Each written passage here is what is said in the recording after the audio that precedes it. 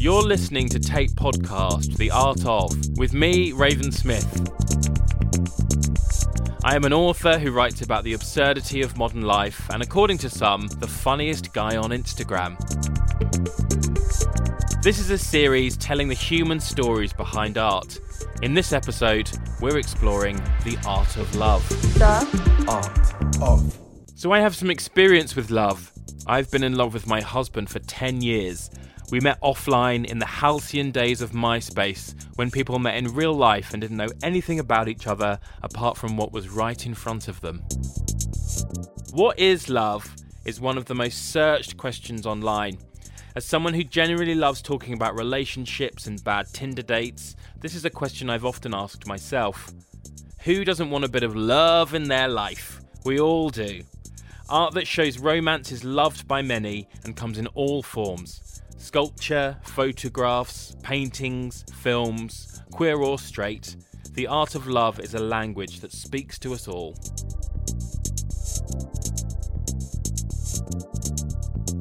Love means different things to different people. From love at first sight to that ex who dumped you via WhatsApp, the various experiences of love have all been expressed through art. In this episode, we'll be exploring some artworks which show infatuation, passion, and even everlasting love. Now I see a heart where her genitals are. For me, it shows more than not just life force, but the wave of the vibration. It's quite musical. The L and O stacked above the V and the E. The O tilted slightly on its side, a nod to the erotic. So everything was sex-focused, so there was very little about love and relationships. It's kind of this very different form of romantic connection. It's about swiping on a certain day at a certain time in a certain mood. You know a lot about them before you turn up on the date, potentially. So what is love? We asked visitors at Tate Modern what love means to them. Love is wonderful, and it's the best thing in the world because it brings people together and it makes them happy. Love is glittery. Love not being angry that I have to change the stinkiest diarrhea nappy in the middle of the night, and there's only one person I would do that for at present. That's love. I think love's just genuinely caring about someone to the point that where if they're no longer in your life, then you'll feel a sense of genuine loss. Love is a lie. It is something we come up with in our own heads, and people often use it against us to manipulate our actions. It's something we allow ourselves to experience because of a kind of social belief that you're incomplete without it. See, I want to go for the happy version. Love is something when you feel connected to someone and they make you feel complete, and you're a pessimist. You're an optimist. Sorry, Ben. Not quite a lover's tiff, but clearly the meaning of love differs from person to person. One of the most iconic sculptures commemorating love was created by American artist Robert Indiana, and it's called Love, Red Violet. Now, I have not heard this name before, but it is one of the most recognizable pieces of art you'll ever see. If you just Google it, you will be like, oh, that's the big love sculpture that everyone talks about and looks at. It's one of those pieces of art that has been used everywhere. Hi, my name's Michael Raymond, and I'm an assistant curator here at Tate Modern. We're stood in front of Robert Indiana's Love sculpture. It is comprised of 4 letters, L-O-V-E. The L and O stacked above the V and the E. The O tilted slightly on its side. Lots of people have pondered whether this is a nod to the erotic or that it lines up very well with the V, but also very conveniently, the O tilted on its side allows it to be a perfect square. But I'm sure what you're all wondering is exactly how deep is our love here at Tate, and it is 1.27 metres deep, and I want to say about 3 metres tall. Robert Indiana himself said, love was a marvellous idea, but it was also a terrible mistake, which I think might apply to some people. But it was a work that really became almost too popular for Robert. It kind of overshadowed everything else that he did in his career. Indiana's Love is a square which is perfect for Instagram, and despite seeming like it might have been designed last week, the history of it is very interesting. It's been researched by a lot of people where the inspiration for this piece originally came from, and it's been traced as far back as 1955 when Robert Indiana wrote this poem called Where the Word is Love. He began conceiving this piece, Love, as a print originally in 1964. It then became a Christmas card for MoMA in 1965, MoMA being the Museum of Modern Art in New York. It completely captured the zeitgeist. 2 years after 1965, of course, was the Summer of Love. You had the Beatles, All You Need Is Love. It was a term that really encapsulated that idealism of the late 60s and the sexual revolution. In 1973, it was produced as a postage stamp in the city of Philadelphia in time for Valentine's Day, which sold a whopping 330 million copies. And since then, it's gone on to be reproduced all over the world. There are giant love sculptures in cities across the world in different languages. It really is probably one of the most iconic sculptures of the late 20th century. He saw himself as a victim of his own success and the success of love. It really overshadowed almost everything else he did for the rest of his career. He kind of said, and I quote, "What have I learned about love? It's a dangerous commodity fraught with peril." These next artists want you to consider how our sense of hearing, particularly music, affects how we fall in love. This relatable artwork is a film by British artist and filmmaking duo Ian Forsyth and Jane Pollard. It's called Anyone Else Isn't You. The title comes from a song of the same name. The video explores how our taste in music influences our choice of lovers. Here's a short clip from the video artwork. Once you find someone that you like, it's almost the first question that you ask them is, what's your music taste and what does music mean to you emotionally? I mean, if you're kind of musical fascist or fan, or that's kind of the same thing, then there's certain bands that are just a no-no, and that person, they've immediately destroyed any chance of ever being with you by liking a certain band. Having a different taste in music can make or break a relationship. We've all been there. Elise Bell is an arts writer. She's also one of the founders behind Tabloid Art History. In Anyone Else Isn't You, it's kind of this static film portrait of 14 young adults, I'd say in their kind of early 20s, just discussing the very banal but also electrifying moments of romance in their lives that hinge around music. So it goes from someone talking about how integral it is that their future partner likes the Talking Heads to, for example, someone talking about how much they hate the Talking Heads. It's this kind of beautiful interweaving narrative of what it was like to be a young person falling in love or trying to fall in love in 2005, which, according to the video, was lots of house parties, it seems. So don't have that anymore. No, apps have effectively killed the house party. Apps have killed the house party, and that's something that I felt was really clear in the film, was that firstly the death of house parties, but certainly secondly this idea of romance and dating being a happening, a moment where you meet someone in a kitchen or at a bus stop or on a train, and certainly it kind of feels like those moments have been lost in some way with the emergence of dating apps, which I think we're all guilty of. I mean, have you used any of the apps? No comment. I met my husband on the night bus, so I feel like a fossil of pre-dating times. Oh my God, when did you meet him?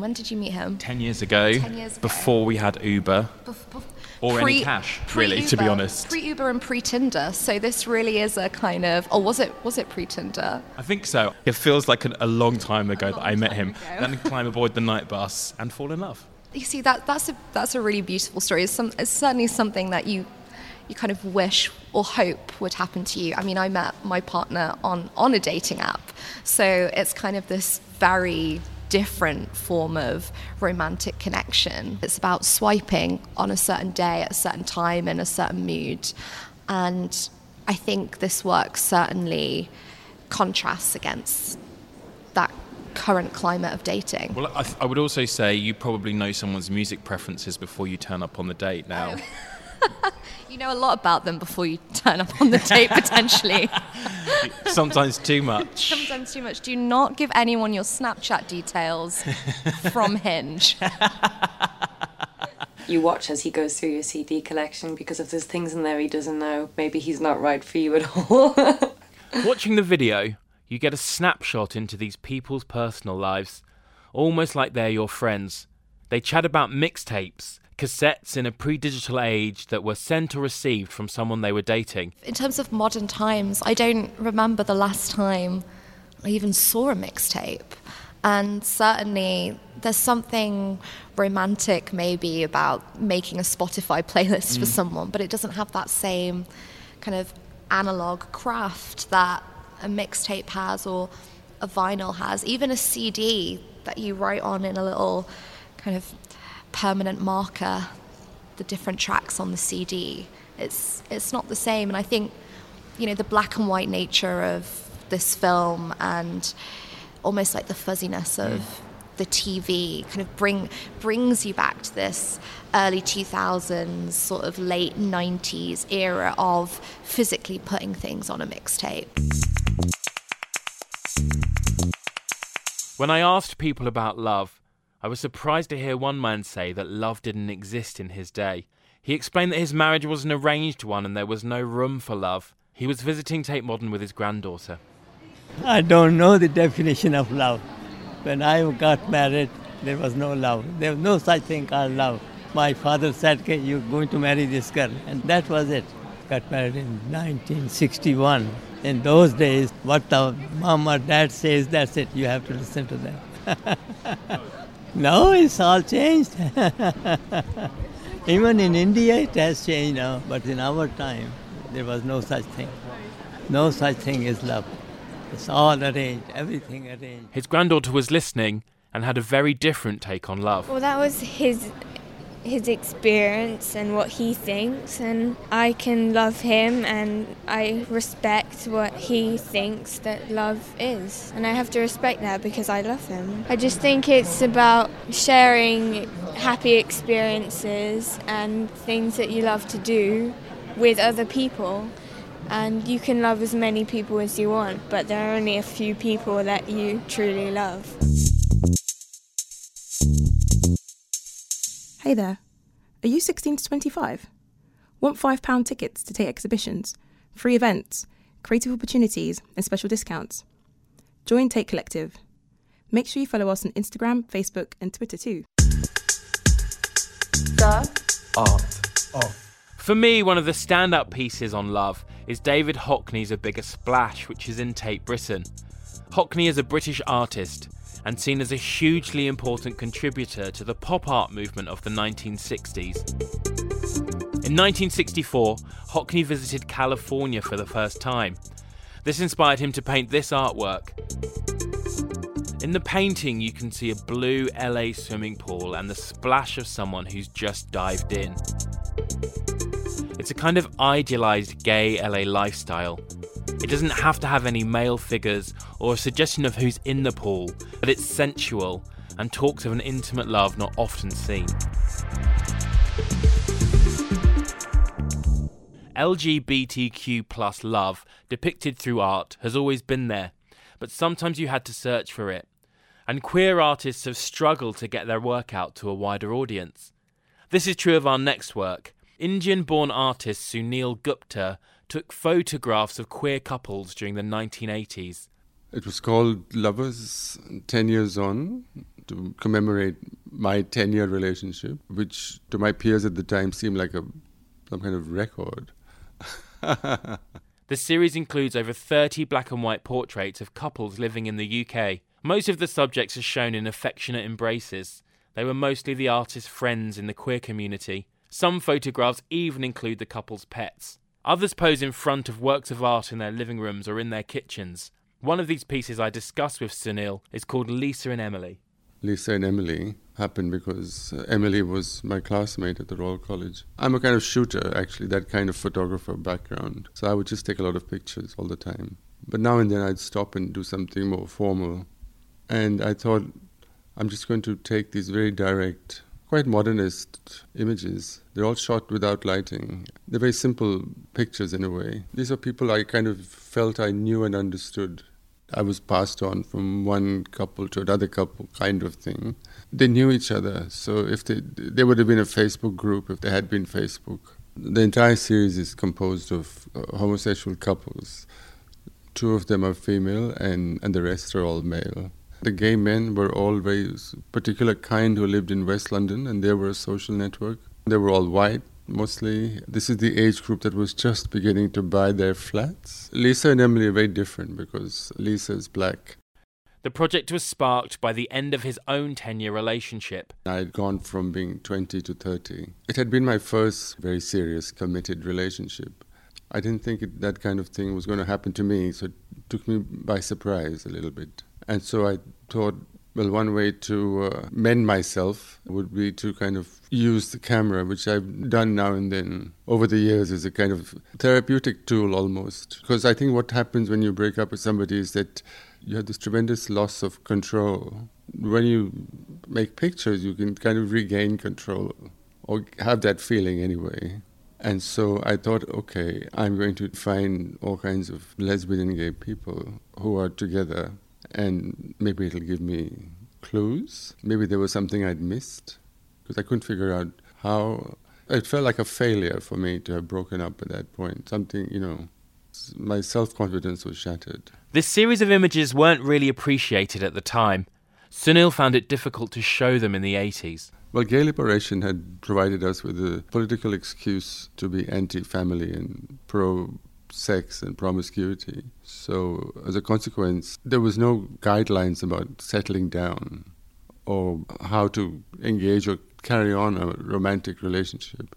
There was no clear models. And this idea we have today of gay marriage was very far away and didn't even occur to anybody that that would be possible, or even maybe desirable. We'd come out of that whole legal law-changing discussion, which was all very focused on decriminalizing sodomy and sex. So everything was sex-focused. So there was very little about love and relationships.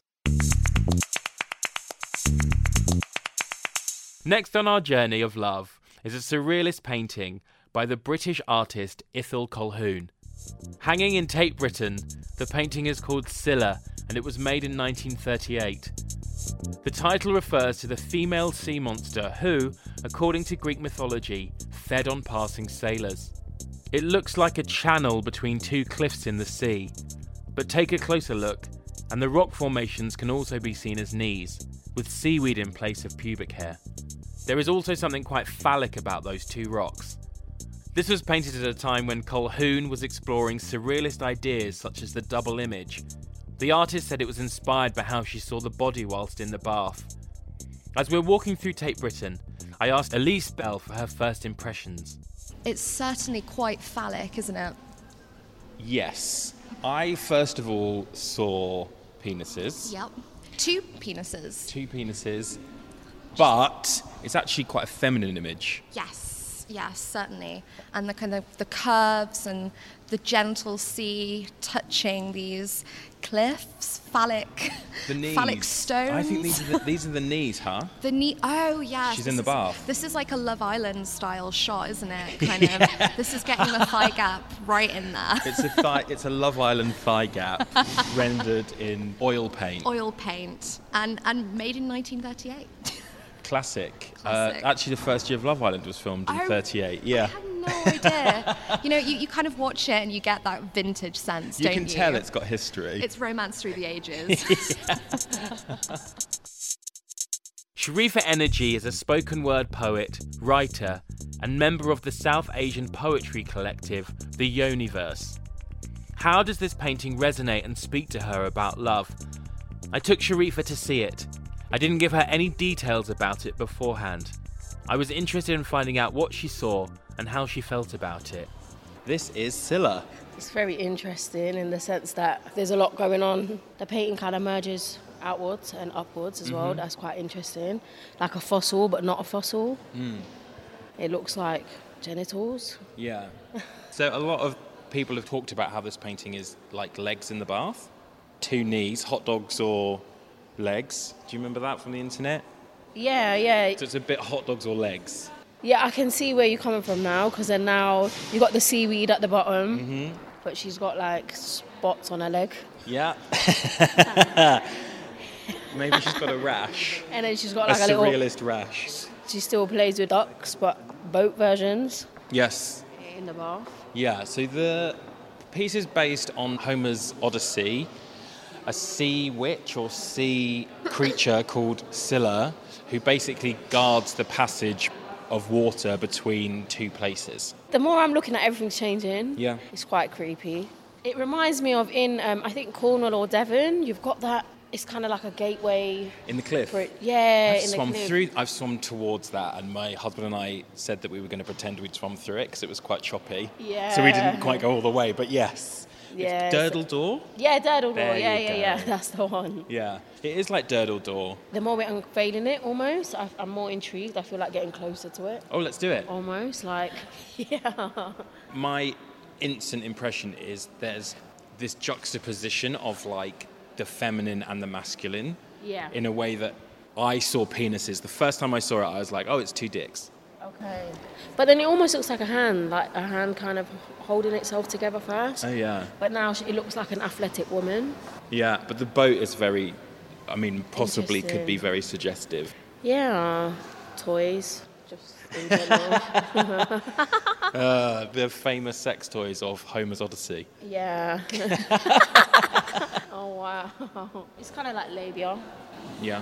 There's so much, because first it looks like an image on the external, but then you look at it a bit deeper, and then everything, the angle changes and everything's rotating, and it's quite trippy, to be honest. Yeah, I think part of the kind of surrealism of it is that it never sits still as one. You're looking at multiple sides of it all the time, and they keep morphing. Yeah. What do you think, like, the painter wanted to say with this kind of constantly shifting, I want to say, reality of the painting? Because I think, in a way, you're searching for something that makes sense, and it keeps changing. Yeah. Now I see a heart on the bottom where her genitals are. Oh yeah, these are I see like a what's it heart. called? Ventricle? No. Yeah. Like the muscle around the heart. For me, it shows more than not just life force, but life in its form of movement. I understand that, it could look like a picture of like someone that might post on Instagram today, like on their island holiday, but at the same time, maybe reflective of an earlier time. That's just how I see it. I'm Indian, so like I know a lot of historical basis of like even sexuality and other things they were explored. So I don't know. There's a sort of flirtation between her and the boat. And I just like the way even the water meeting the legs, like the way it's like vibrate. It shows like the wave of the vibration of it. It's quite musical. I really like this. I'm actually surprised. Like when I first looked at it, obviously you see something first, and sometimes I go around galleries and I either don't have the time or to really stand there in front of a painting and really look at it. But it's been quite interesting for me to just really kind of pull it apart. And discover it in real time. It's beautiful. Yeah, I really like it. The more I think about it, love and art are very similar. They're almost impossible to condense into one soundbite, into one expression. What really stood out for me was just how much we all experience love in unique ways, and all see different messages from each piece. I think all good art reflects something of yourself back to you. Art communicates the complexities of love, how you have been loved, and how you love. If you want to discover more artworks which have been inspired by romantic love, take a look at Tate's recent book by Alex Pilcher called Love. From passion and dating to heartbreak and loss, the book explores 500 years of love in art. You've been listening to Tate's podcast, The Art Of, with me, Raven Smith.